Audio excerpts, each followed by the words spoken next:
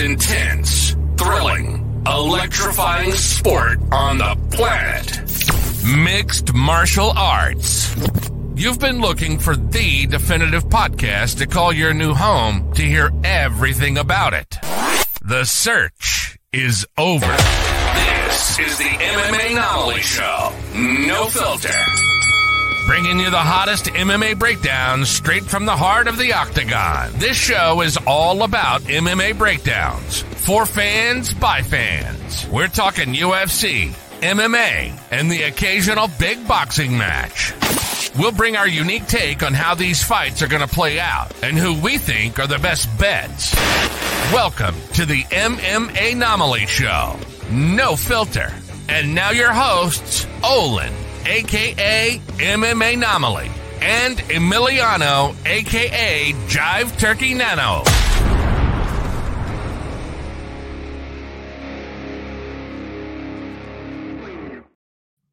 What is up, fight fans? Welcome back to another episode of the MMA Anomaly Show, No Filter. I'm your host, Olin, a.k.a. MMA Anomaly. With me, as always, is the co-host with the most, Jive Turkey Nano. How we doing, Nano?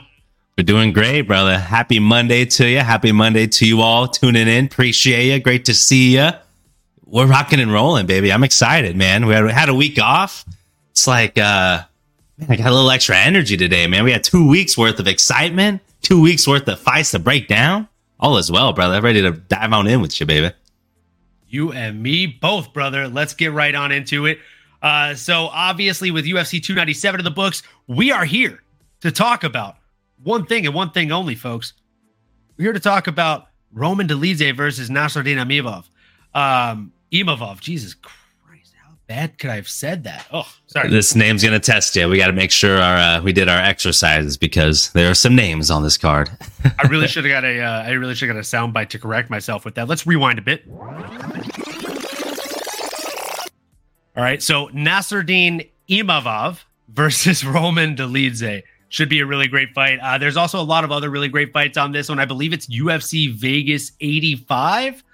It's hard to keep up with these UFC Vegas cards that are happening at the Apex, but I digress. Here we are, folks, and it's on to the next one. So with that being said, we have a laundry list of canceled bouts. If you actually scroll through the card, folks, the canceled bouts could make up their own card between these fighters.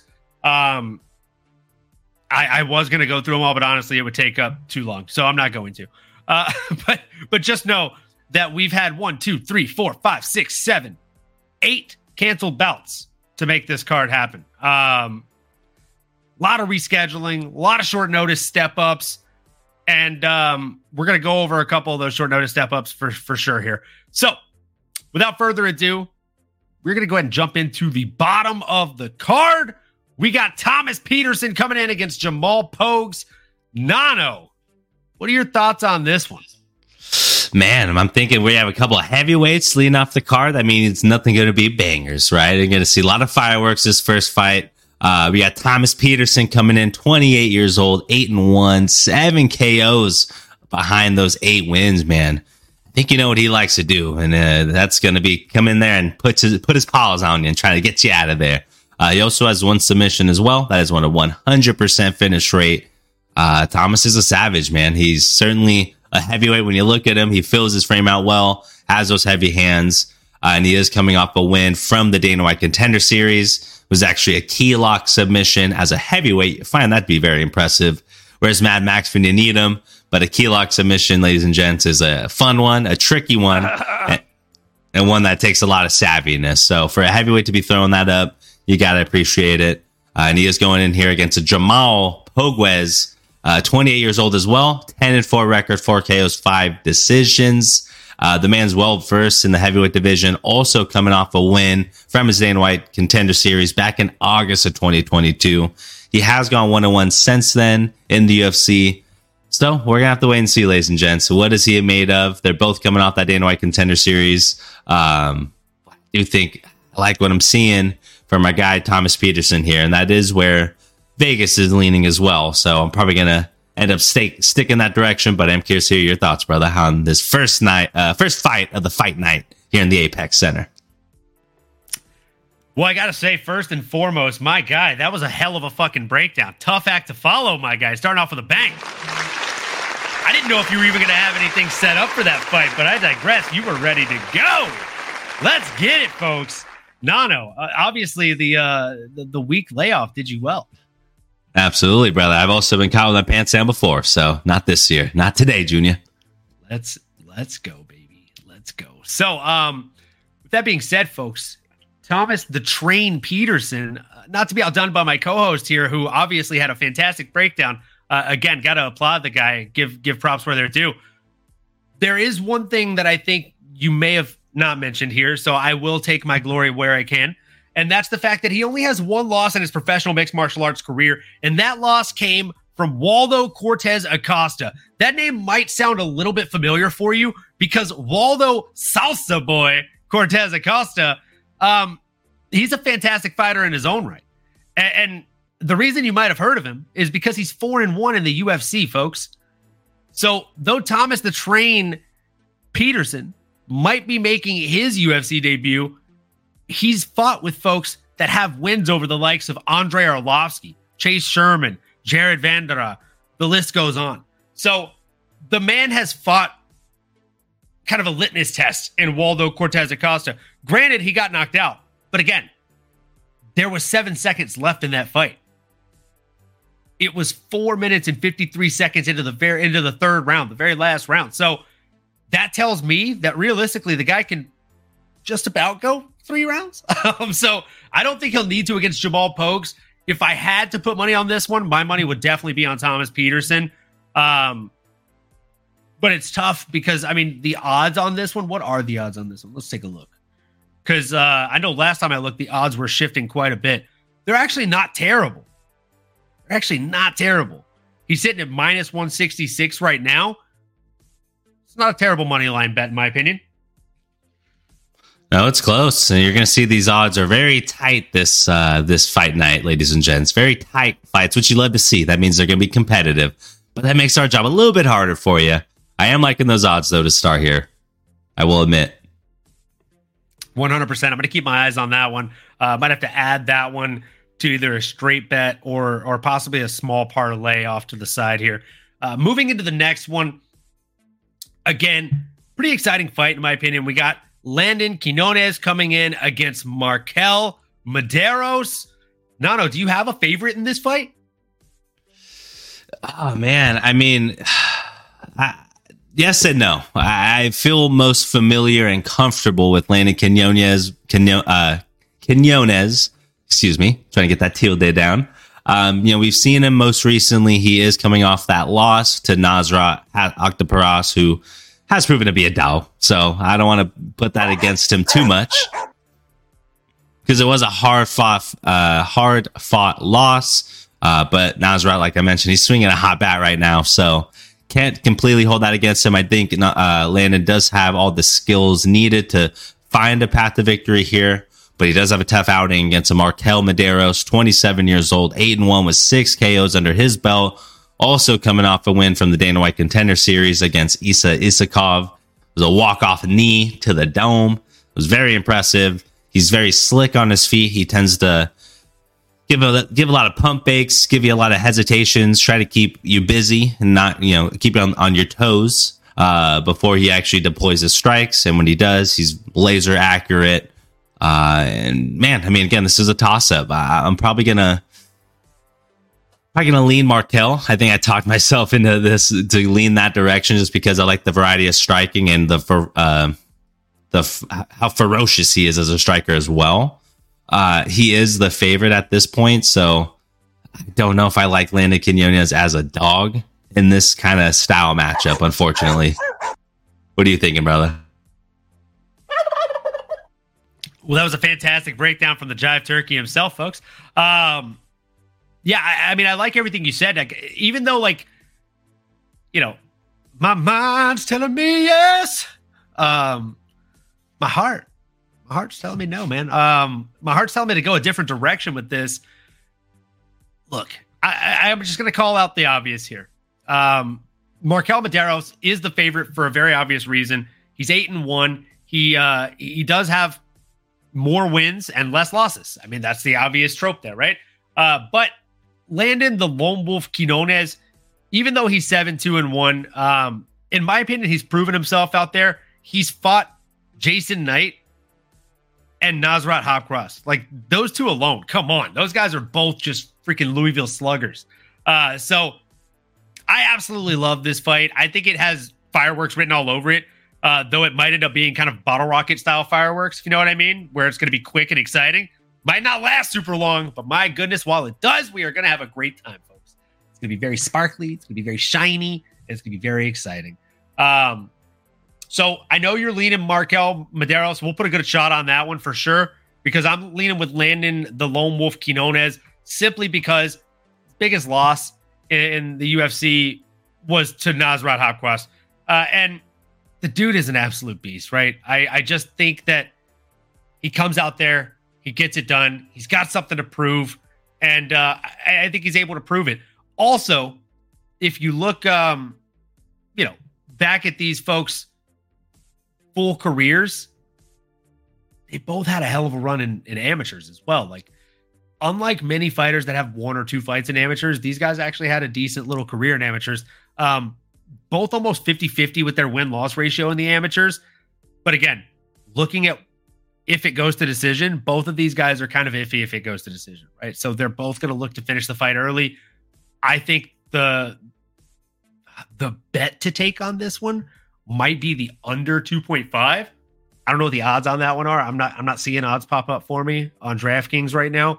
But if those odds do pop up, I don't know, maybe take those, maybe jump on those. Otherwise, I'm Landon Quinones for the shot. Yeah, that's a solid pick, brother. Someone will be drinking this upcoming Saturday or next week. But I do see an under 2.5 at -120. So that's decent odds. That's the one that I would take. Safe. Yeah, we're going to go ahead and mark that one down for sure. I like it. I like it a lot. Yeah, the under on that one I think is probably safer money, just because both these guys are going to go out there and really try and finish. And again, virtually identical, 28 years old to 27 years old, a half-inch reach difference between the two of them, and they're the same exact height. So I think both these guys are going to look to finish, whether it's on the feet or on the ground. And I'm leaning Landon Quinones. I've just call it a hunch, man. Call it what you want, but I like it. And in the next one, folks, we have. You know what? I'll break it down first, but I want to have you say the names. All right. Introducing the next fight. We have Luana Carolina versus Julija Stoliarenko.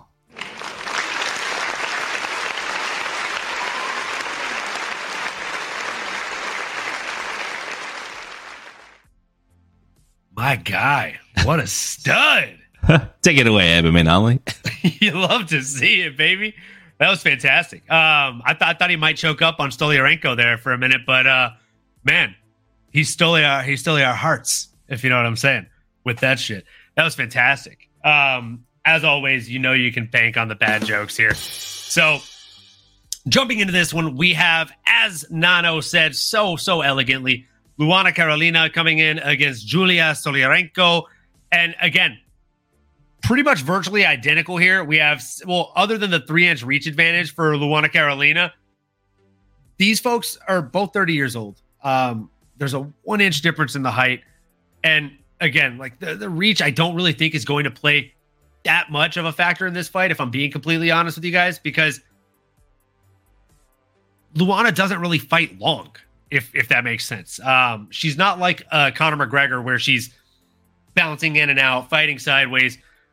And also, Julia, she manages distance very well, in my opinion. So I know looking at an 11-7 record isn't necessarily the most sexy thing in the world, but you know what? She's a fantastic fighter. She's got 10 submission wins under her belt. And I think that says something when you have 11 wins. So she's probably going to come out there and look for the submission win. And again, this woman competed on The Ultimate Fighter season 28. She fought a who's who on there. She fought Panny Kinsad, who is an absolute monster. And then now, fast forward, she didn't win the Ultimate Fighter. After that, she went to Celtic Gladiator. Then she went to Lethwei in Japan, where headbutts are fucking legal. Then she went to King of Kings. Then she went to Invicta. And then she made her way back to the UFC. She ended up stringing together 3 losses back to back to back to Yana Santos, Julia Avila, and Alexis Davis. And then she beat Jessica Rose Clark.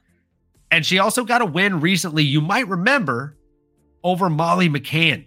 I know her last name is Stolyarenko, but she stole her arm, Molly McCann, with that armbar. It was fantastic. Again, here all week, folks. Actually, I'm not. I'm leaving town tomorrow. That was a lie.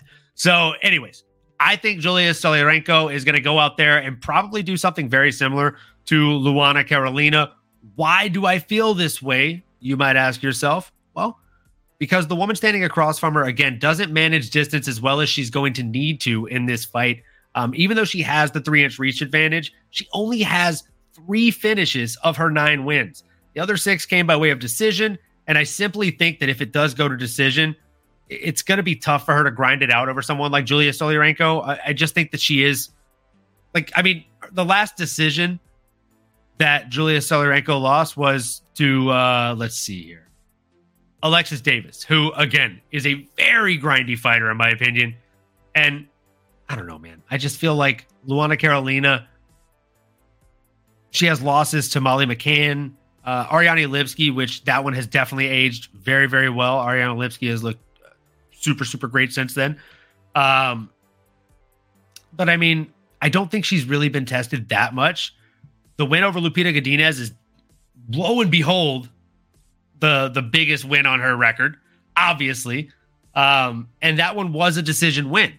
So that is impressive, right? A little bit contradictory there. But again, I think the longer this fight goes, even though she has that win over a name like Lupita Godinez, Loopy, I think it still plays in Julia Stolyarenko's favor, just because I truly feel like she will be able to get a submission on her, whether it's in the first round very early or late in the last round.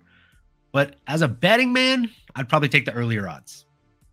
A lot of her finishes came in the very first round. Some of them even in the, let's see, I think in the very first 20-second. Yeah, she had a 20-second armbar over Miriam Tetunashvili. That's a very fun name to say. Sorry, folks. Nano is dealing with some technical difficulties here.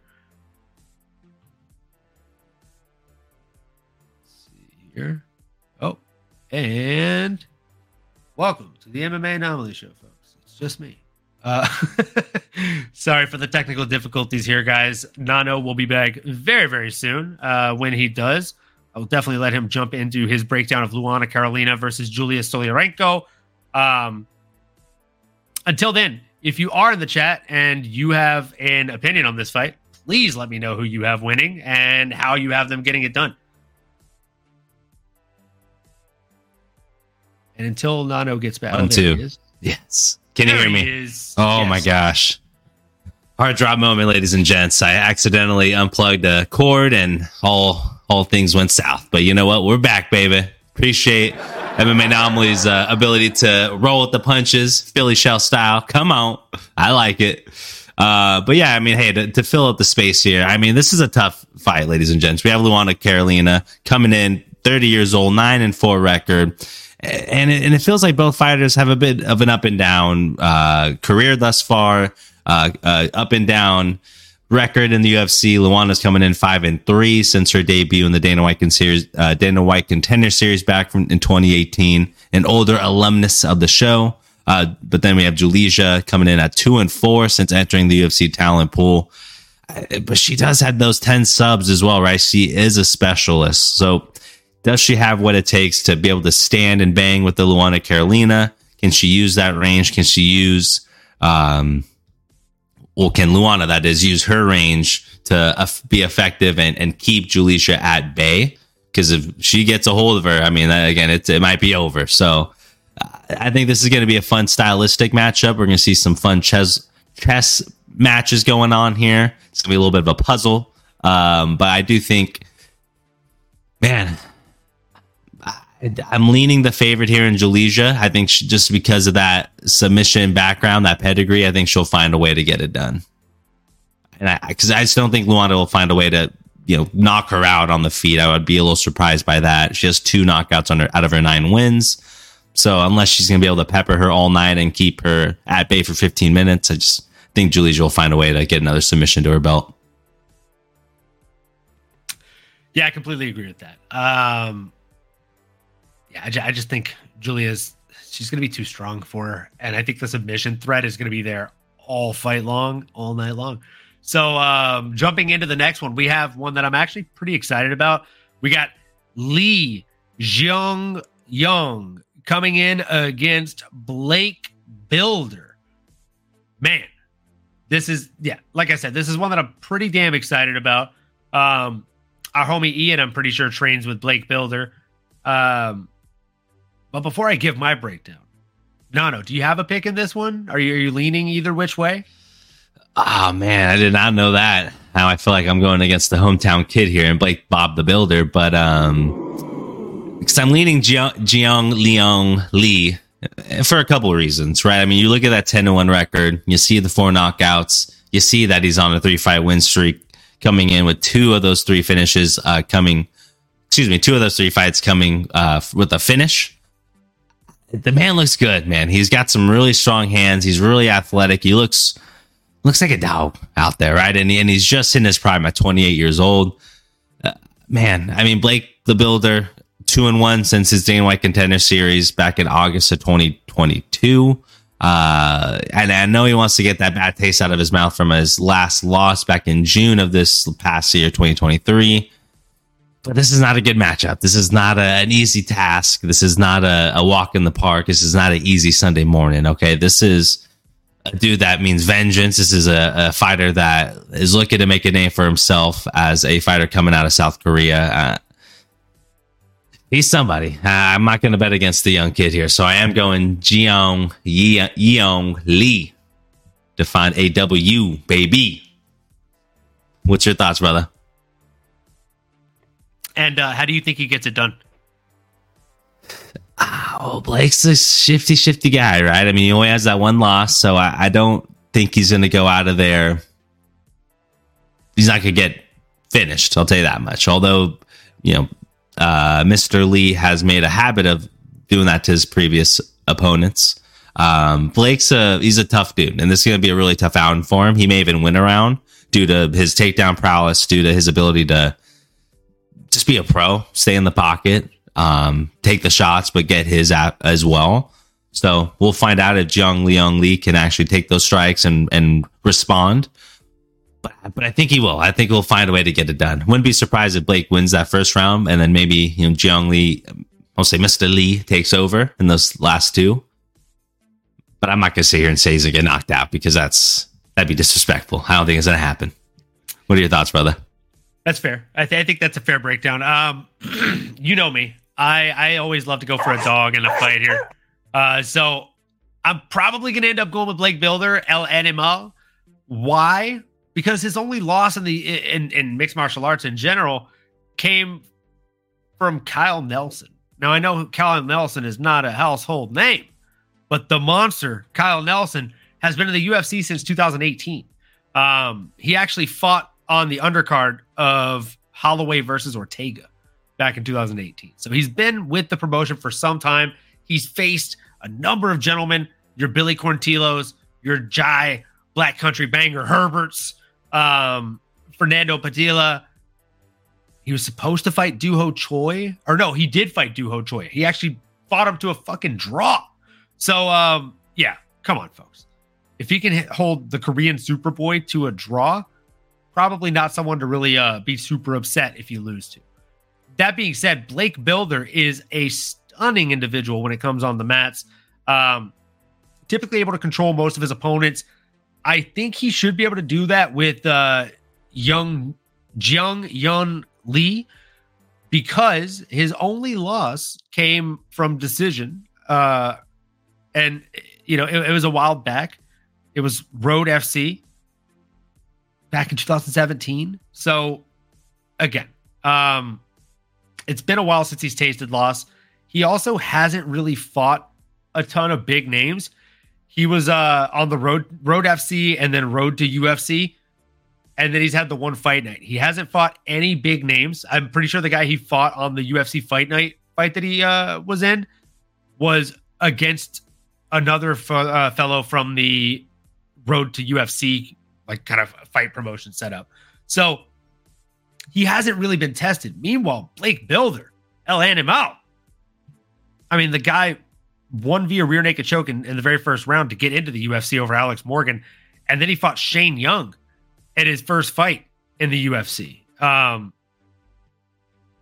mean, Shane Young is definitely on a little bit of a skid right now, but he's also a hell of a fighter. So, and he's a hell of a fighter with a hell of a long career, in my opinion. So I just think that Blake Builder has been tested a little bit more. He has kind of been through the fire a little bit more. And I think we're going to see that on Saturday night. Am I going to bet on him? I don't know. It's a close bet, too. You're not getting the best odds if you really feel that Blake does have a good chance at plus 125, and then Leong Lee at minus 150. It's a lot of close matchups, y'all. So I think even Vegas knows that it's not an easy pick. It's not an automatic, right? This is something that can easily go either side of the coin here. Yes, it is. This next one though is a very funny fight, in my opinion. I hate to use that as the word for it, but it is what it is. So we're just gonna call it what it is. It is a funny fight. We got Themba Gorimbo coming in against Pete Rodriguez. Good old sneaky Pete. The reason I say this is a funny fight is because I don't know. Do you remember watching Pete Rodriguez fight in the past?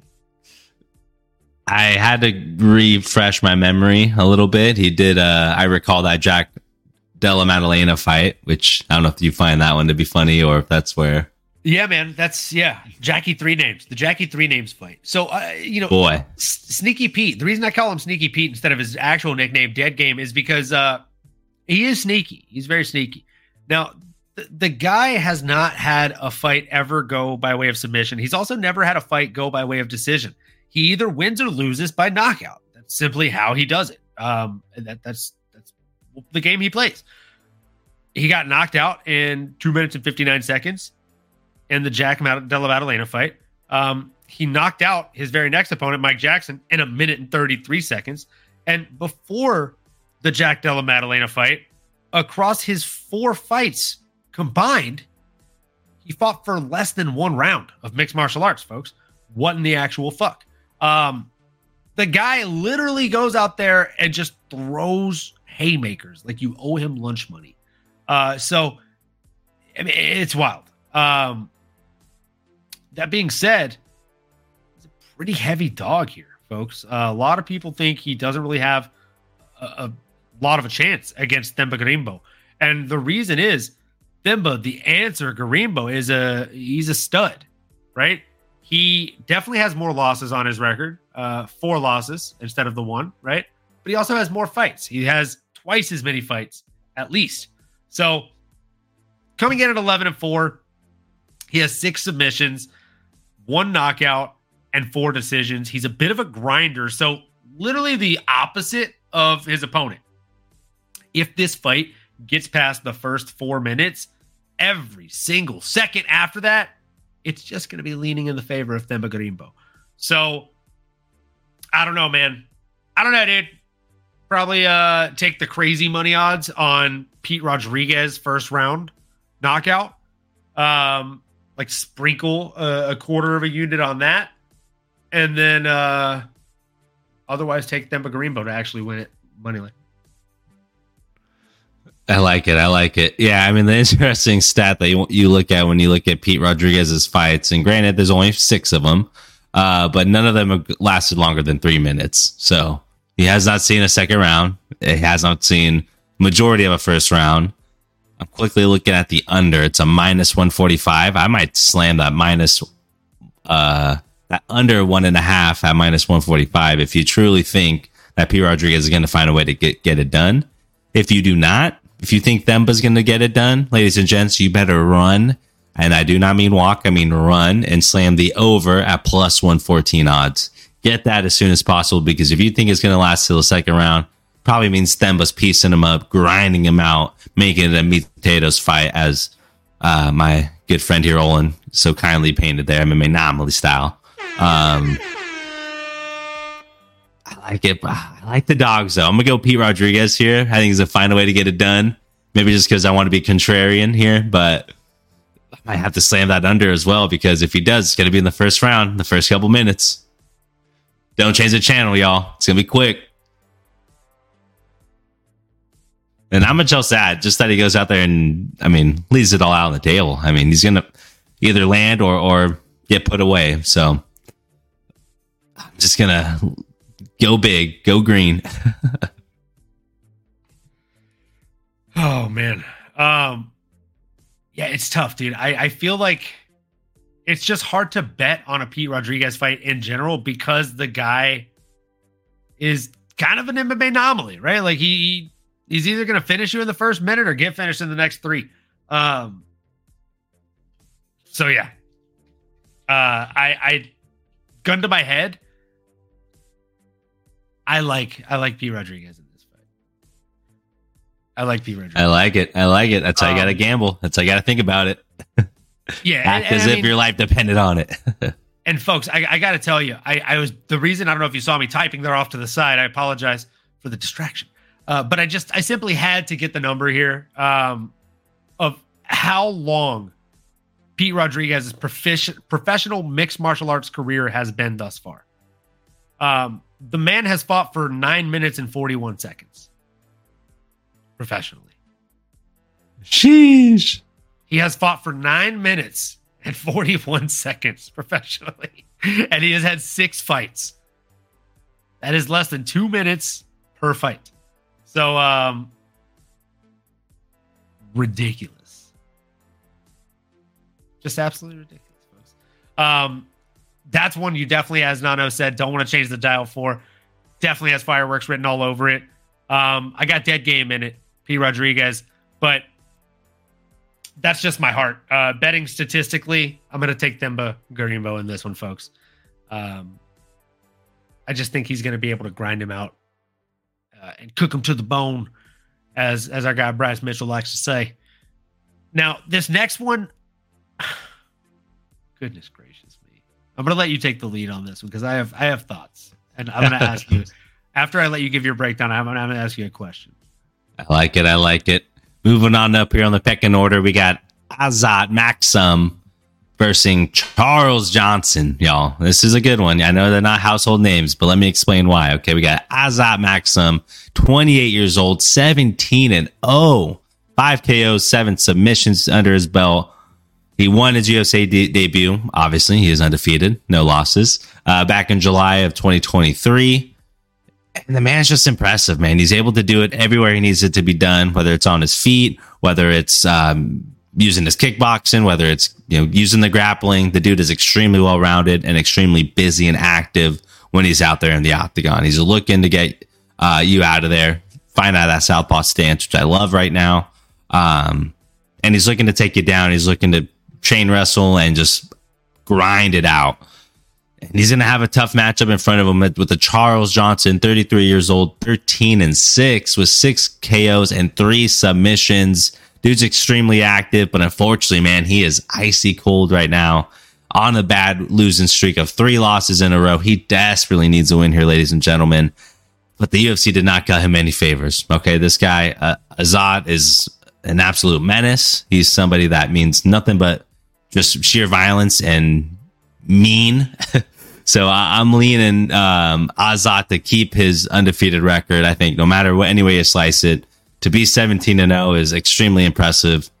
And frankly, I have to ask myself, is Charles Johnson the type of fighter to go out there and overcome such an obstacle? And my thought is, I'd love to see it. Charles Johnson would have to have, his best night. He is well-rounded. Again, 6 KOs, 3 subs out of those 13 wins. But with 3 losses in a row, and yeah, it is a hungry junkyard dog that we're talking about here. I can't bet against the undefeated guy who hasn't even sniffed defeat yet. So leaning Azad here, but curious to hear your thoughts, brother. Yeah, man. It's tough, dude. It's tough being Charles Energy Johnson because they just don't give this guy any easy matchups. I almost feel like maybe like he pissed off Dana White or something because again, they don't give this guy any favorable matchups. Muhammad Bakhayev, now this, as you stated so perfectly, I think that I don't really have a whole lot more to add to this, if I'm being honest with you. I think Azat Maxim, aka Kazakh, is going to come out there and probably get it done via grindy, windy decision. But I digress. That makes me seem like I'm saying he's a one-dimensional fighter. The man is not a one-dimensional fighter. He actually has almost a 33.3 repeating percent finish ratio or type of finish ratio for each outcome of fight style. So what I mean by that is he's had 5 decisions, 6 submissions, 5 KO/TKOs. So the man can basically get it done anywhere the fight goes, and he's never lost. So, again, if he gets one more KO, one more decision, he will have a pretty much 33.33 repeating percent of KO submission decision and be the epitome of a well-rounded fighter. So I love fighters like this. I think that as much as I like a sneaky Pete, where they're flashy, crazy knockout, just throwing power. I really, really appreciate these Azat Maxim style fighters that are going to go out there and have multiple paths to victory, whether the fight is in the first minute or the last 5 seconds. These guys are going to have the same energy about them. And that was not a pun because I know Charles Johnson's nickname is Energy.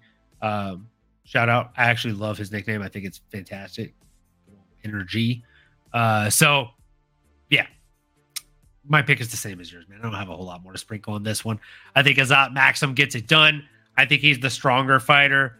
And yeah, I mean, the win over Tyson Nunn was just impressive as all hell to me. I thought it was very close. And I honestly think Nate Maness would have probably been a tougher match for him. And if he was training to beat that guy, Charles Johnson, I hope you packed a lunch, brother. It's going to be a long one. It's going to be a long one. Speaking of a long one, this next one is a really, really intriguing one. We got Molly the Meatball McCann coming in against Diana Belbita. Little warrior princess here, Diana Belbita. She's a fantastic fighter. Molly Meatball McCann had a lot of momentum that she built up with her, riding the coattails of Patty the Baddie. You know what I'm saying?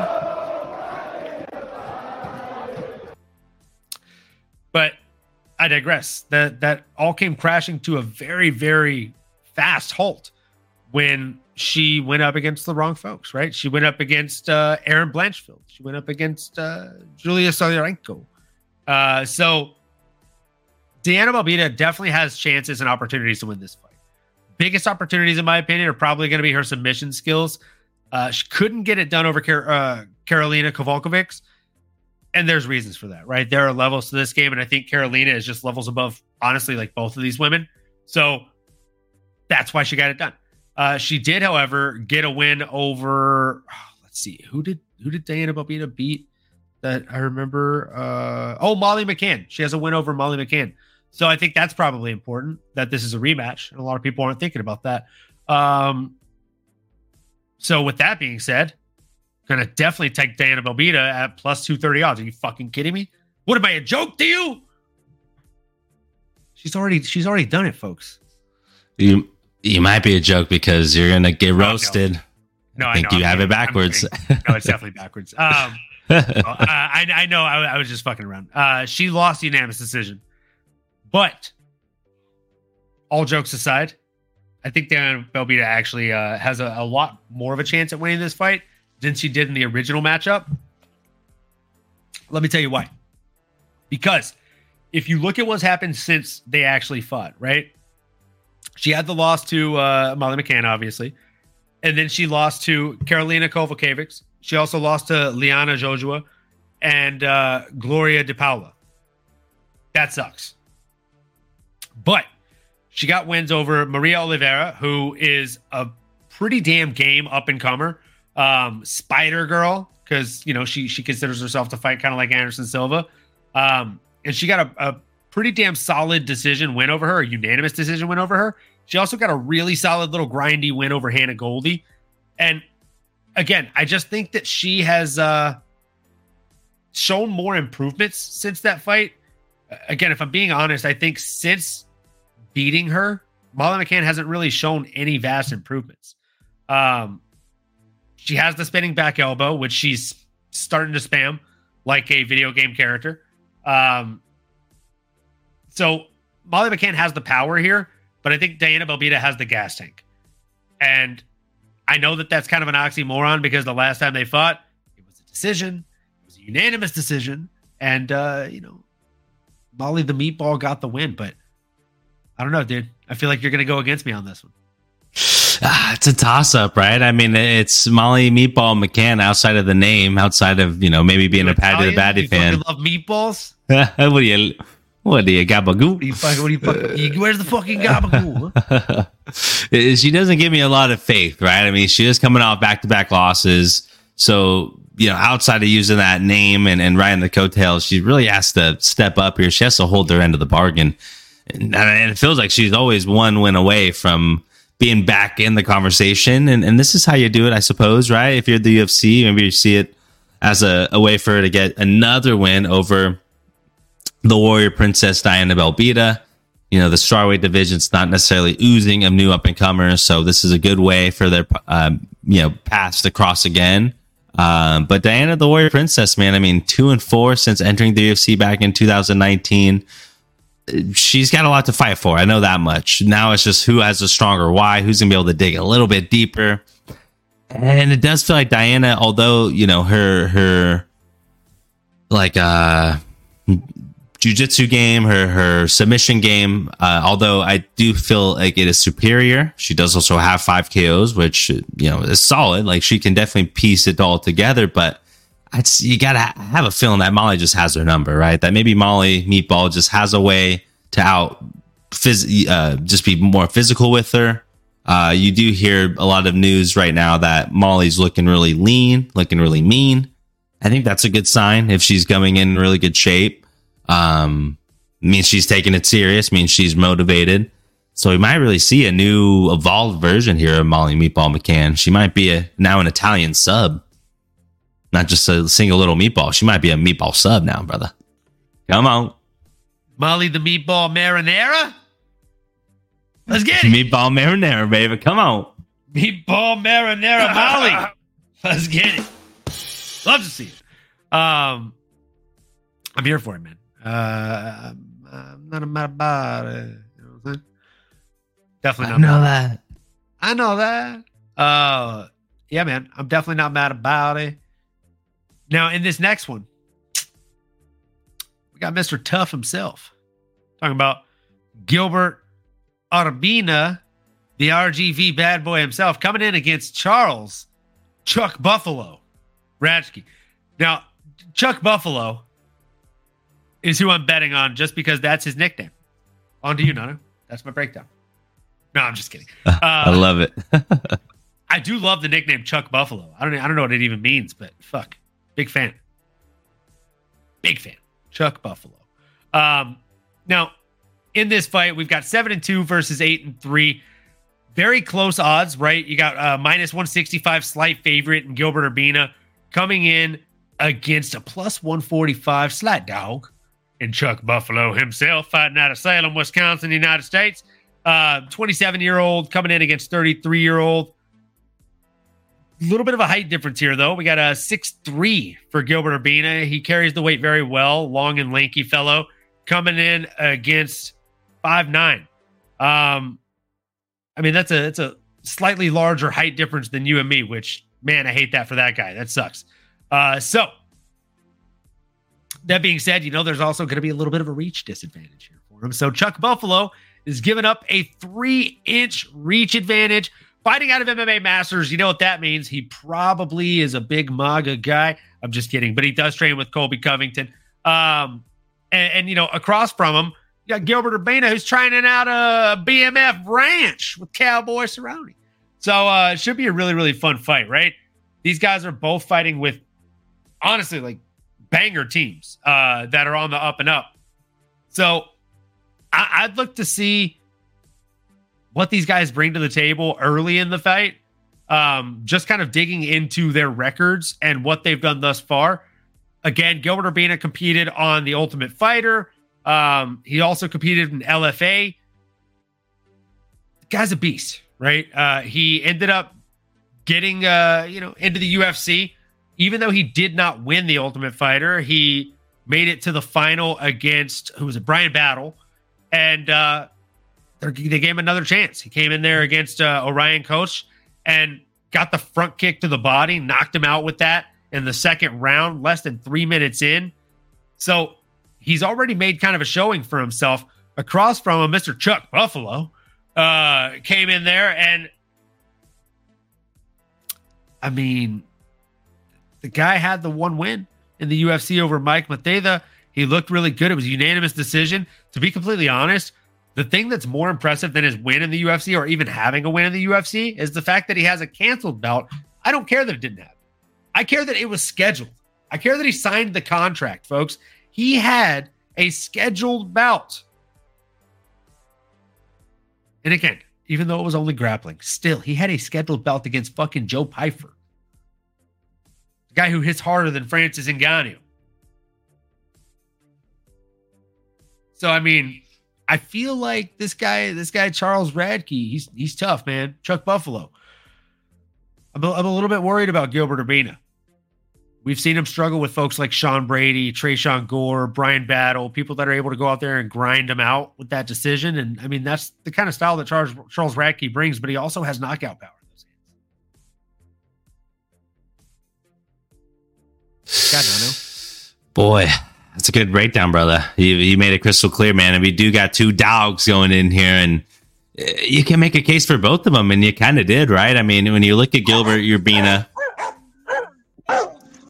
you're seeing a junkyard dog, right? 27 years old, 7-2. He is 1-1 in the UFC, but both fights did not need the judges' scorecards. They were not called upon for that fight, ladies and gentlemen. So we can expect violence, and we can expect somebody getting laid the F out when he's in the octagon. And you did mention his days back in LFA. Well, he did headline LFA 49 back in 2018, where he lost to a very talented Sean Brady at the time. So this guy's been in there with some of the good of the good, some of the best, I'd like to say, in that division. And the dude has skills, man.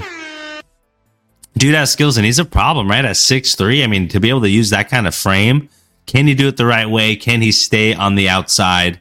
And can he keep this pitbull, this bulldog of a human being in Charlie Radke at 8-3, 3 KOs, 2 subs? He's well-rounded, but he's very strong. And again, he may have a few inches at a disadvantage there when it comes to the reach. But have no fear, it's not always about the length of the reach. It's about the motion in the ocean, right? That's it's a age-old tale that we all know, and I believe it to be true. And Charlie, he won his UFC debut back in September of 2023. So my big question is he UFC caliber? Can he pass a litmus test in being Gilbert Urbina? Until then, I'm going to lean Gilbert just because I've seen it. He brought Brian Battle a tough battle, brother. That was more of a war out there, okay? So I just think this guy Gilbert has that dog in him. I think Charlie, I'm innocent until proven guilty, right? Until proven otherwise. If Charlie comes out there and does what he needs to do, I mean, hey, earns all my respect, and then I'll probably never bet against him again. But I'm going to lean the UFC veteran here and get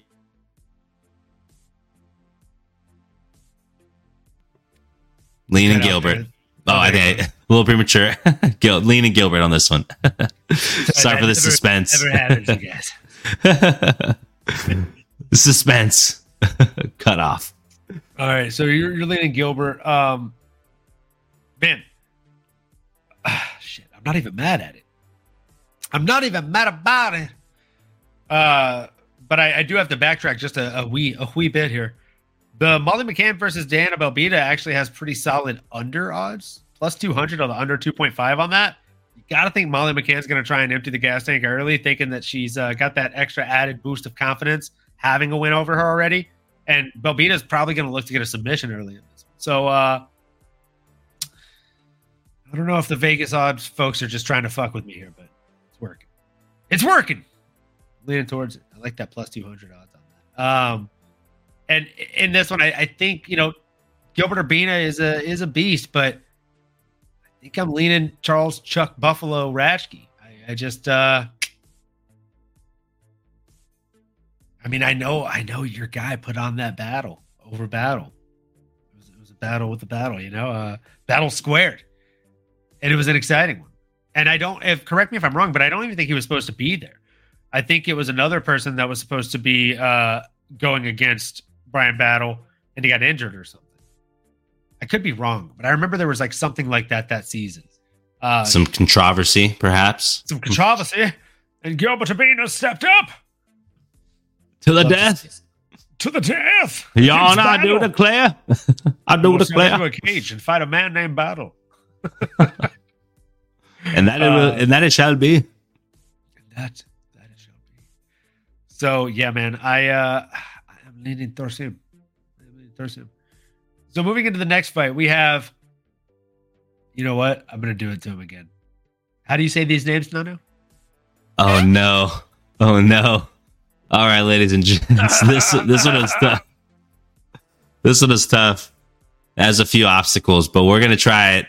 Aliyah Skab Khizriev versus Mahmoud Muradov. Not bad.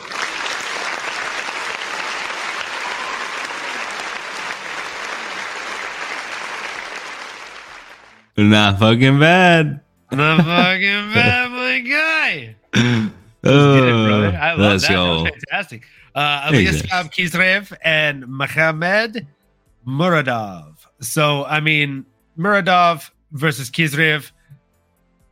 It's two crazy good fighters, two crazy good grapplers. I think Khizriev is obviously a little bit less experienced, right? Coming in at 14-0, even though he's undefeated, he is less experienced. That's not his fault.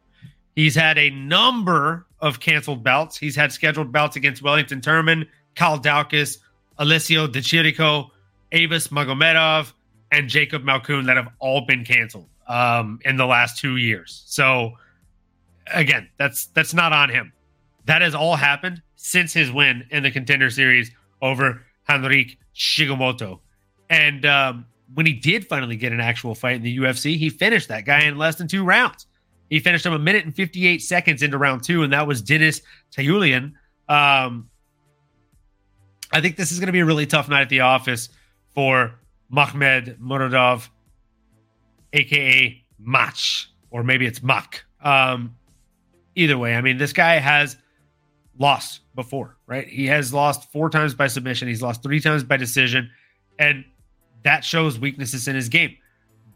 Those are the types of weaknesses that somebody like a Khizriev are definitely going to look for. The guy's nickname is the fucking Black Wolf. Okay, like if you don't think he's coming in there to eat your heart, he's coming in there to eat your heart, kids. I have the Black Wolf in this one.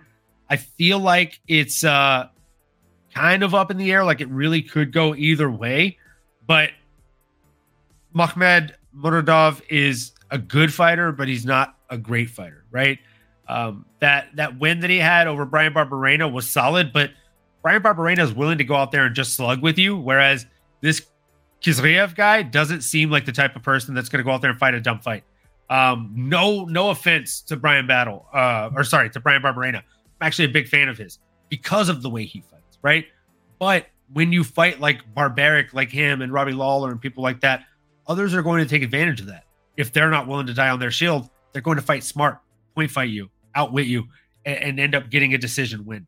Very much in the same way that Mahmoud Muradov was able to over Brian Barberena. But when he's fought people like Gerald Meerschaert, who aren't worried about putting on a crazy exciting fight. They're looking for openings. They find openings like that Rene Kachoki got in round 2, or Caio Barraio, who ended up getting a unanimous decision win over him. So I think Aliaskhab, Kisreev, the Black Wolf gets it done. Nano, who you got? I like it, brother. I like it. No need to beat the same dead horse here, but I am going to lean with Aliaskhab Kisreev as well. The dude just looks like an absolute savage. I mean, maybe first and foremost, we need to lead off with 1, he's undefeated, but 2, he's from Dagestan, y'all. He's the next Dagestani great. And the dude reminds me a lot of Magomed Ankalaev in a lot of ways. He fights out of that southpaw stance. He has those tough, strong whipping leg kicks. Any way you want it, he's got it. And he's 2-0 since entering the UFC. Obviously, he's undefeated. But man, he's going up against a tough battle against Mahmoud Muradov here. At 33 years old, 26-8 record with 17 KOs and 3 subs. 17 KOs, y'all. The dude's a finisher. He's a punisher in this division, and Aliaskhab going to have his work cut out for him. But I do think he has all the tools, the tenacity, and he's got that grit. He's got that dog in him to find a way to get it done. Love that. Love that. You know we love a good dog on this podcast, folks. With that being said, we are moving right on along to probably... Oh, man. I think this might be my favorite fight on the whole card. Oh. Yeah. If not my favorite fight on the whole card, at least my second favorite fight on the card. So, we're talking about Viviana Araujo coming in against Natalia Silva. Now, I'm a huge fan of both of these women. I've been a fan. I've been on the Viviana Araujo train for quite some time now. When it comes to Natalia Silva, I just now heard of this girl whenever she made her UFC debut very recently. And since then, boy, have I been a follower. Boy, have I been a fan. And my, oh my, I can't wait to see what she does next. Like, this woman is so talented. She's only 26 years of age. She is just so fast. The legs constantly twitching. Very, very, very much a Taekwondo style fighting. Bouncing in and out on the lead leg. Constantly bouncing that lead leg. Throwing kicks in many, many different positions. Able to land kicks to the body. And then very quickly switch them to the legs, to the head. Constantly leaving you guessing and on your toes. And quite frankly, staying on her own toes, right? I don't think I've seen the balls of her feet hit the mat in any of her fights. Like, she's so fucking just on the tips of her toes constantly. Like a cross between Muay Thai and Taekwondo. I love to watch her fight. I do think that this is going to be the biggest test in her UFC career or in her MMA career thus far. But Viviana Araujo is 37 years of age now. She has looked a little bit slower in her last couple of fights. And I think the gas tank might prove to be an issue, especially when you have somebody like Natalia Silva that is going to be going to the body. She's going to be going up top. She's also going to be going down low. She's going to chop the tree. She's going to go to the body. Again, I mean, she goes everywhere, bro. Like, she's going to poke you. She's going to prod you. And that's the best thing about her kicks. She'll teep you. She'll push kick you. She'll roundhouse kick you. She'll spinning back kick you. She'll spinning back wheel kick you. Like, there's so many different variations of kicks that she will throw at you. Oh, and by the way, I haven't even talked about her punches. She's also a hell of a boxer. So I truly just think that this is going to be one of those matches where it's going to feel like her opponent, Vivian Araujo, is fighting uphill the entire time. So heart goes out to Viviani, but I'm definitely excited for this fight. I don't think it's one-sided at all. I think, again, Viviana Araujo is going to prove to be the toughest matchup thus far for Natalia Silva, but I just think Natalia Silva might have all of the answers on Saturday night. I agree. I think she has the study guide. I think she wrote the test. I think she's going to have all the answers. I think this is going to be a really fun fight, though, like you mentioned, potential fight of the night. And as I like to say, a lot of implications here on this fight, ladies and gents. We got Vivi. Oh, yeah. 37 years old. That's the one thing that scares me here, going in against a 26-year-old Natalia Silva. just unfortunately on two different ends of their career. Although Vivi is coming off a strong victory over Jennifer Maia most recently. But prior to that, y'all, she had tough back-to-back losses against top talents, we got to admit, in Amanda Hebus, which is starting to age really well, and even to the champion, Alexa Grasso. So this is going to be a big test for not only Vivian, but also for Natalia here, because the winner is obviously going to be in the conversation for that next title contender, somebody that is on that short list of obvious people. And I do think that Natalia Silva can make a huge, huge statement here. Again, if she can, stick to her guns, she's currently on a 4-fight win streak here in the UFC, and she's only getting better. She has to stay smart, has to stay locked in. And the one thing I don't like with some of that Taekwondo style kicking and stance is that she does tend to keep her hands a bit lower than I'd like. I'm more of a boxing guy. I do like to kind of see that high guard like we talk about, or like we like to drill even just in our personal life. So, although I do love to see the veracity and the variety of different kicks she can display, sometimes, man, she leaves her chin exposed. And Vivian Araujo, at I don't care what age, she's strong and she can find her way to that chin, and she's going to have a few inches reach advantage as well. So is she going to be able to use that? That's going to be the question, at least concern on my end here, but still slamming my girl Natalia Silva because I think she's the truth, and I think her time is now. She has arrived. 100% cannot disagree with that, man. Natalia Silva, I think, is definitely the truth. She's just so fun, man. She's so energetic. She's got such a fun personality, and her fight style is exactly like her personality, just seemingly never-ending energy. I love everything about this fighter. Moving into the next one, guys, we got Randy Rude Boy Brown, Mr. Touch and Go himself, coming in there against Muslim Salikov. Shout out Randy Rude Boy Brown. He actually stopped by the podcast recently and was one of the live viewers in the chat. You love to see it, baby. So this is definitely a really, really fun one. Nano, I'm going to let you break this one down first. What are your thoughts on this one? Hell yeah, let's go. I appreciate it, brother. I'm excited to break down Randy Rude Boy Brown, our boy, a staple in the welterweight division, and just a fan favorite of ours. Obviously, he allowed us a platform to go in and be a one with the people, to chat with us, to compliment our setup, and he's a fan of the MMA Anomaly show as well. But that's probably because he's his own MMA Anomaly, y'all. He's the definition of it. 33 years old, 17-5 record, 6 KOs, 5 submissions. Dude is an absolute dog. And Randy Rude Boy Brown has been fighting on the UFC since 2016. As those dogs are barking there, man. That's a long time, y'all. And in that time, he's been very, very active, y'all. He's been able to earn an 11-5 record.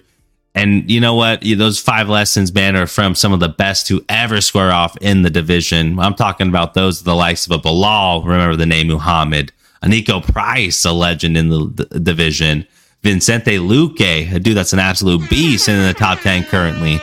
And then Jack De La Maddalena, of course, which, unfortunately, Randy, that was a tough lesson. But hey, you know what? You're a tough son of a gun. And if anyone's going to be able to bounce back and be able to prove to the UFC and to the world and to himself that he's learned from those mistakes, he's getting better every time he's in the octagon, and he's going to continue to use that momentum to move it forward, I think it's Randy Rude Boy Brown. And there's no better time than now, right? At this stage in his life, at this stage in his career as a fighter, he's putting everything together. And I do think he has a chance to win some big fights here, get a couple wins together here, and he can make a big push by the end of 2024. He could really be in the conversation for top 15, breakout fighter of the year. Sky's the limit for Randy Rude Boy Brown. And he's all the tools that you need, right? He's got that length. He has the ability to strike. He has good defensive skills. He knows how to use the leg kicks, and he knows how to be crafty or be a little bit of elusiveness when he needs to be, right? He uses that length to, using his spacing and everything to perfection. And he's going to have to avoid the nukes in front of him, with a Muslim Silikov in front of him. That guy, 39 years old, a little bit of an older guy, but hey, those old dogs still maintain that power. So that dad strength is a real thing, y'all. But 19-4, 13 KOs, 2 subs. He's really going to have one path to victory here. And, Musalim, I mean, his only losses are to talented fighters as a Jing Liang Lee and a Nicholas Dalby. So at this stage in his career, he does still have that KO power, in my opinion. So Randy Rude Boy Brown, I know you like to get a little excited in there. You like to kind of show off and boast at times. I think that's why we love you as well. Just stay dialed in. Make sure you're right outside of reach. Do not give this power puncher a direct path to your chin. Make sure you're rolling. Make sure you're staying just outside of reach. But remember to have fun in there, brother, and best of luck to you, man. Can't wait to see you perform. But excited to hear what MMA Anomaly, aka Olin, has to say about you, brother. Let's go. Let's go, man. Love that breakdown for Randy Rude Boy Brown. I'm a big fan of this guy. Have been for some time. And when it comes to this matchup, it's no different, folks. And just backtracking a little bit on Nano's breakdown there. Again, fantastic breakdown. Not really a ton to add. But one thing I will add is, you mentioned the unfortunate loss to our guy, Jackie Della Maddalena. But even though he lost that matchup, right, he looked really, really phenomenal up until the second that he lost. So, unfortunately, this sport is one where it only takes one mistake or even half a mistake, and that's what happened in that matchup. But in this one, going in against the King of Kung Fu, this man has spinning back kicks galore. He's got really nice timing. His overhand is on point. We saw that knockout Nordine, the machine to Leb, a long time ago. Again, I mean, this guy can get it done anywhere it goes. He can submit you. He can knock you out. He has a lot of power. As Nano stated, the man is 39 years of age, so he's not the youngest whippersnapper there in the game. But as Nano also eloquently said, the last thing to go is power, folks. So that power is still there. He can knock out most people in front of him. So if Randy Rude Boy Brown feels so inclined to stand in front of him and bang, or just stand and bang and let it become a just a grudge match kind of fight, I don't know that bodes well for him, because Muslim Salikov has a lot of knockout power. He has that one-shot power, and he can put it on you at any point in time. Now, in this one, I don't think he'll be able to put that on Rude Boy, because Rude Boy's typically very slick with it, very elusive with the head movement, and I think he'll be able to stay outside of range, land his shots, pick his shots, very appropriately. The man has an 8-inch reach advantage here, folks. That's a significant reach advantage over Muslim Salikov, and that's why I have him getting it done. I don't know if it'll be a decision or a knockout. If I had to guess, I'd say he probably gets a pretty dominant decision win on him, just because Muslim is pretty hard to put away. I think he's only actually been finished twice, and that's by submission. Oh, no, he has been finished one time by knockout. But again, he's a very, very tough guy to finish. Li Jingliang did get the knockout on him, it looks like, back in 2022. I don't know. Maybe he gets it done. But either way, I think Randy Rude Boy Brown takes this one home, folks. He's got my bet. I'm just looking forward to a good fight. Hell yeah. It's going to be a banger, y'all. Can't wait for it. Oh, man. And with that being said, we got the co-main event of the evening, folks. Hinato Money Moicano coming in there against Drew Dober. Red Rover. Send Drew Dober on over. Oh, man. I'm pretty damn stoked for this one. This is probably, like when I was saying, the Viviana Araujo versus Natalia Silva was maybe my favorite fight. If not, it's my second favorite fight. It's because it's competing with this one, folks. This is the people's main event. We're going to do a shot to this one, folks. We're going to do a shot to the people. Let's go. Gas to. Drew Dober, still one of the funniest interactions I've had with a fighter in person. Oh, hell yeah. Met him at International Fight Week. And, God, what did I say? It was like a group of them. It was him. There was Chito Vera, Pedro Munoz. Ooh. A handful of people, right? It was dope as hell. And I ended up being right next to him. And I shook his hand and I was like, dude, you are such a badass individual. Like, your chin is just inhuman. And he's like, hey, thanks, man. He shook my hand, fist bumped me, and he's like, I'm just trying to look badass next to you, you know? Hey. I was like, dude, what a fucking cool guy. Like, thanks, man. Thanks, dude. Thanks, man. I appreciate that, bro. You do, man. You do. I appreciate that. That's really nice, dude. He's genuinely like that nice guy in person. I love that shit. When you meet someone like that looks that way and acts that way on TV, and you're like, oh, it's actually not an act.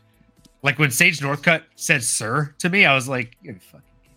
Like, this guy, such a gentleman. Okay, he's that guy. He's that guy that he is on TV. I love it. Cheers, brother. Cheers to this fight, and cheers to great people.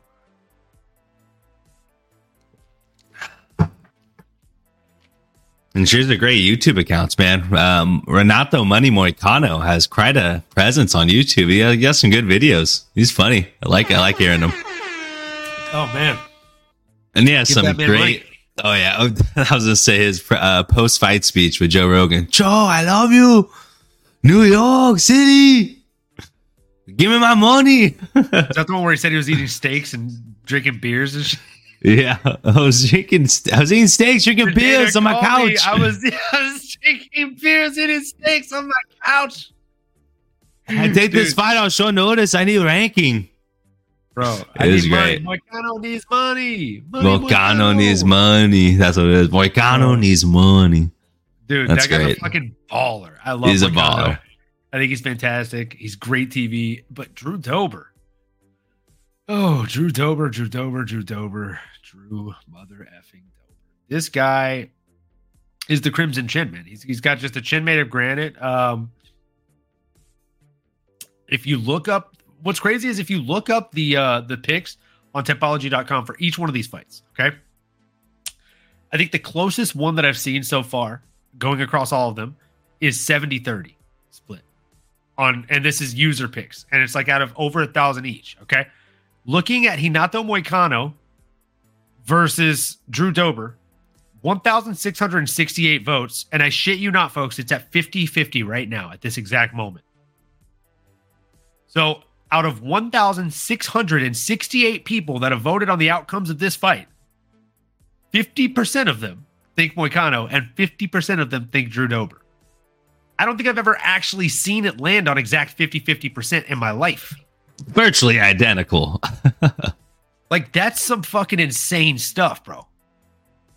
So, I mean, that should tell you pretty much everything you need to know about this. And it's like, realistically, a lot of people are just thinking that this is going to end up being a knockout from Drew Dober, or it's going to be a decision from Moicano. And it's hard to disagree with that, right? Like, it's really hard to disagree with that. But at the same time, I'm still leaning towards my guy, Drew Dober, man. I feel like he's going to get it done. I feel like he's stronger. And I just feel like he's very, very slick with his footwork, the way that he moves in and out. I feel like the way that he started piecing up Bobby Green is the way that he's going to piece up Money Moicano in this fight. He totally could, man. He totally could. I mean, Drew Dober has that dog in him. He has the great striking pedigree. He has a chin, like you mentioned. Not only does it look sharp, but it has all the, iron it needs to be able to take the punching necessary. But yeah, man, this is a fun fight, man. And I'm glad that these two gentlemen are getting the co-main slot here for this fight night. Because when you look at both of them, man, they've both been fighting in the UFC since 2014, 2013, y'all. 10, 11 years. That is absolutely badass. If you've ever turned on any fights at all, you've probably seen them on there. So I love seeing two absolute dogs going at it. 9-5 for Renato in the UFC. And he's faced some of the best to ever do it, man. We're talking about a Jose Aldo, RDA, did lose to Rafael Fiziev, Cub Swanson, Jeremy Stevens, Calvin Kattar, Brian T. City Ortega. Some big names, man. And like Renato said in his post-fight, I only lose to the best. He's always willing to fight the best. And he's a cool dude, man. I love seeing him. And he's putting it all together right now. He's fighting the best he's ever has. And Drew Dober's a tough test, though, right? I mean, it's so much like a Fiziev, right? It's a southpaw with tough son of a gun with the power to back it up, right? At 35 years old, 27-12 record, 14 KO, 6 subs. Drew Dober has fought everyone and anyone. And since 2013, he's gone 13-8-1. That's extremely active within that time frame. And he's faced the best as well, right? He's faced against a Islam Makhachev, a Matt Frevola, Beneil Dariush, and someone that's recently retired, but Olivier Aubin Mercier, another stud. So I'm nothing but respect for these two legends, man, of the game. And really, really hard to pick one here, but I don't know if it's just recency bias. I don't know if it's just because of the YouTube presence, but I like what I'm seeing from Renato Moicano at this stage. Am I scared because of some of his previous shortcomings? Yes. I mean, Drew Dober is somebody that can put your lights out if he so chooses to. But Renato's got that ground game as well, man, that if he really wants, like he's going to find a way to get a submission. And if it goes there, right, if he gets hurt, if it goes into the ground, I mean, Drew Dober can knock him out by all means. He can send him into the shadow realm, but I'm going to hope that Renato is just going to stay poised. He's going to avoid the nukes that Dober's going to be throwing at him. And I think that Renato's going to find a way to get it done. He's finally ranked. He's trending the right direction. Not that Drew Dober's not. They both truly are. This is big stakes, huge implications, I like to say around here. Man, can't wait to see what happens. But I'm leaning Renato Moicano, man. I'm going with my gut on this one. What are you thinking? Thinking Drew Dober knockout round 2. Okay, now. Yeah, just gonna be oddly specific there. Came to me in a dream. No, I feel like Drew Dober is gonna get it done in the second round. Though I really, really like Money Moicano, I do feel like he typically has a really good game plan when he comes in there. Usually fights at range, but when he has people that are able to suffocate him, he typically has a problem finding his rhythm if he gets suffocated early on. I feel like Drew Dober is the type of guy that has that suffocating style and can definitely push you. If he's able to do that early on and implement his pace against Money Moicano, keep him up against the cage, keep him from being able to implement a lot of the grappling threat and onslaught, it's basically going to be our guy Drew Dober's fight. So I'm going Drew Dober on this one. One of us will have to do a shot next week on the episode.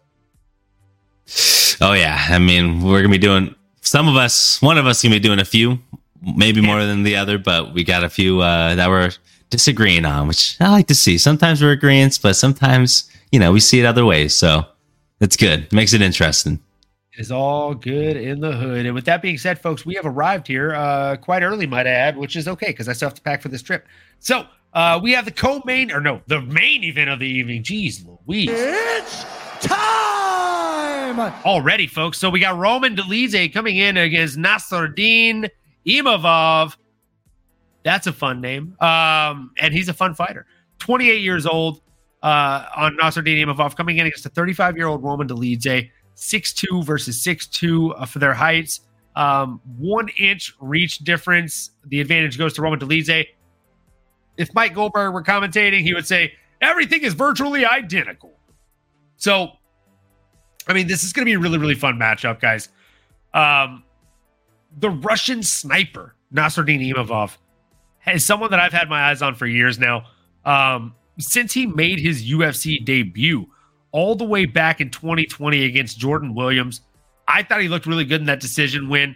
And then even though he got that loss to Phil Hawes was a stud. By the way, the only other person he's lost to is fucking Sean Strickland. So wins over Joaquin Buckley, Edmund Shabazian, Ian Heinisch. The guy is a phenomenal fighter. Now, standing across from him, though, is no pushover in Roman Dolidze. Roman Dolidze is also a beast. He's somebody that's fought Jack Hermanson, Phil Hawes, Kyle Daukaus. The difference is he has a win over Phil Hawes instead of a loss under Phil Hawes. His only losses were from Trevin 5-Star Giles and Marvin, the orc from Mordor Vittori. Those are not crazy names to have losses to, folks. Like, Roman Dolidze is an absolute beast. I don't know if Vegas is disrespecting him by making him a plus 140 right now, but I'm also not going to bet on him, right? If I'm being honest, I'll probably stay away from this fight as far as betting goes, just because these guys both have the ability to cancel each other's skills out in very weird ways. Roman Dolidze has freakish power, and Nassourdine Imavov has freakish aim and skill. So on one side, you have accuracy, and on the other side, you have just like crazy power. I don't want to bet my hard-earned money on either of those two things when you pair them against each other because, this is the MMA anomaly show, and there's just too many anomalies in that fucking fight. You got a sniper against a bazooka. What are you going to bet on? For me, if you put a gun to my head and I had to bet on this one, I'm a big fan of power. But if you know anything about me, I'm a bigger fan of accuracy, and I'm going to go with the sniper on this one. Even though his opponent has more knockouts to his name, I just think that Nasser Imavov is a little bit more well-rounded as a fighter. He's an absolute beast. The guy was born in Dagestan, so he's got that Dagestani strength. Coming off of a loss, fresh off of a loss, really hasn't fought since that loss. Or actually it was a no contest that they had, him and Chris Curtis. So he lost to Sean Strickland, and then directly after that, they feed him to Sean Strickland's training partner, Chris Curtis. The fuck, UFC. And that was a clash of heads, no contest. So I got to think this guy's coming back scary with a vengeance. And his opponent, same thing, right? Just coming off of a loss to Marvin Vettori. You got to think he wants to get some back. I'm going with the sniper on this one. I think the bazooka is going to gas himself out and probably get grappled into the later rounds by Nasruddin Imavov. What do you think, Nato? I like it, brother. I like the breakdown, and I like the analogy there, and I agree with you. I think I'm going to have to go with the sniper. I'm going to have to go with the guy that floats like a butterfly but can also sting like a bee in our boy Nasruddin Imavov, the Frenchman fighting out of Paris. 28 years old. He is going to be 7 years younger than the powerful Roman Dolidze. But with that in mind, like I mentioned, Imavov, man, the way he moves, it's like an Outkast song, man. I love the way he moves out there. It's slick. He's got really good footwork, and he's fast when he needs to get the punch to the target. It's lands with purpose, and it lands with accuracy, which is exactly what you want at this division when you're fighting at this caliber of opponents. You can't make mistakes, and if you can move like that, and the thing that I appreciate with Imavov, that you have to go back and look at some of his old wins, but what he did to Shabazian and what he did to Joaquin Buckley, you see a little bit of that extra oomph behind him. He seemed a little irritated. He seemed like he had that chip on his shoulder. There's something about that I appreciated. Having a little extra energy, saying, no, I'm not going to let you pick up your mouthpiece. I'm coming out here to beat your ass. I like that, man. He has that little extra oomph behind him, but he does it while also fighting smart. And if we let all things be considered here, the fact that he went 5 rounds with the Sean Strickland and it went to a decision, though it was unanimous. Call it what you want. That's still impressive, right? To be able to go 25 with them and to not be put away tells me a lot. And that tells me he can stay within his game plan. He can avoid the nukes. He can be in and out of range like you talked about. He needs to be smart. He needs to use that footwork like he's been proven to be able to do. Debilitate Roman with some of the leg kicks like he likes to throw as well and get cooking. Those inside leg kicks, the outside leg kicks, the ripping the body, the teep kicks like you mentioned. He's got a really good arsenal, and at this stage of his career, 28 years old, I think he's still even getting a little bit better, right? Where someone like a Roman Dolidze, boy, oh boy, is he strong. And man, he had some powerful moments against Marvin Vettori.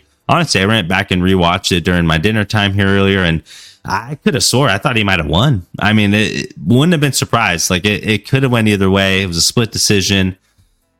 So yeah, he does have that capability, but it did feel like he kind of fades a little bit, and I think if he's going to have someone in front of him that's applying a little bit more pressure, that is a more active than a Marvin Vettori, that's going to, if he has to fight backwards, that's going to make him tire out even more.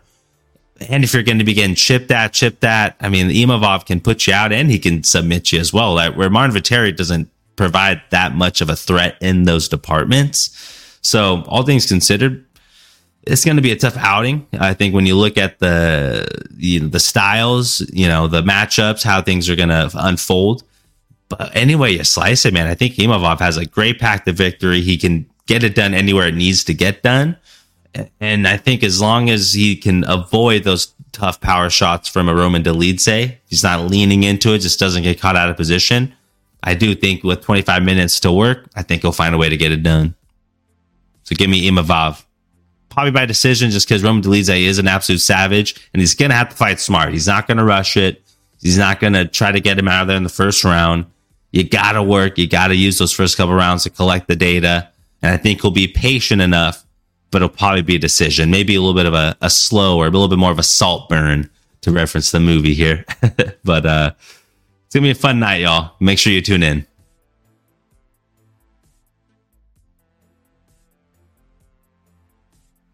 How funny. Yeah. Great movie reference, man. I feel like everybody has been watching that movie lately. It's buzzing, so had to reference it any way I could.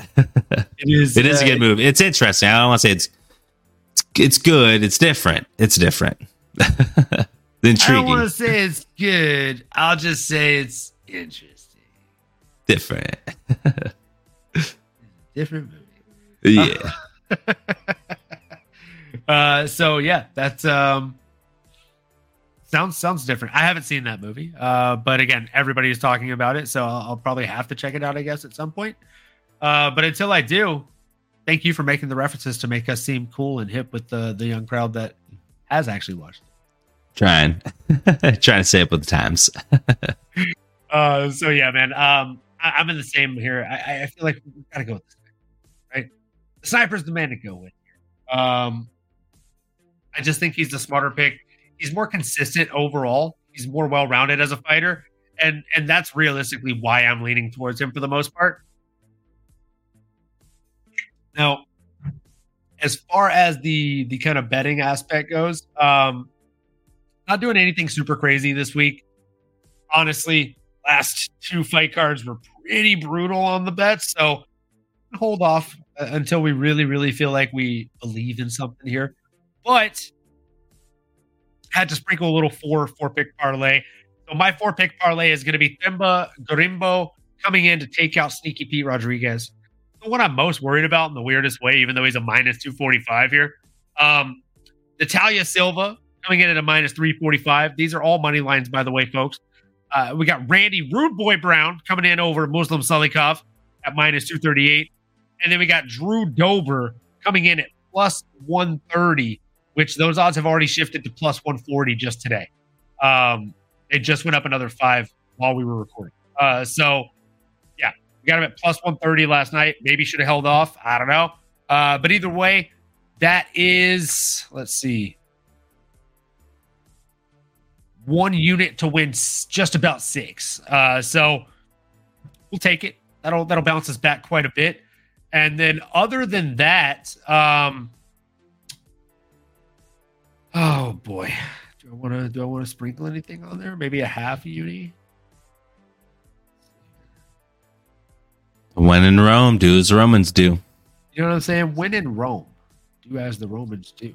I think I am going to just sprinkle a half unit on the under 2.5 for Molly McCann versus Diana Belbita.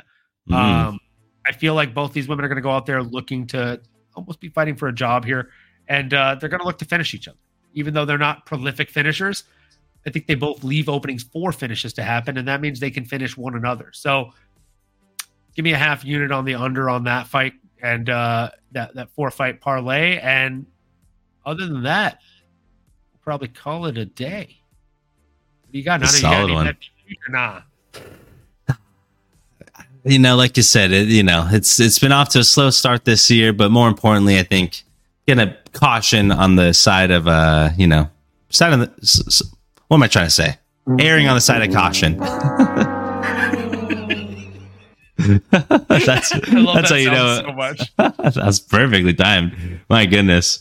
But no, honestly, I mean, I love Rude Boy Randy Brown. I think it definitely would slam that. You're not getting the best odds. Maybe a parlay that with the Natalia Silva. Again, not the best odds, so you smush them both together there. But it's a lot of tight odds, yo. So maybe some of those over and unders would be good to look at. Like we broke it down, some of these fighters haven't even seen a second round yet, like a Pete Rodriguez. So that under 1.5 would be another one I'd potentially slam as well.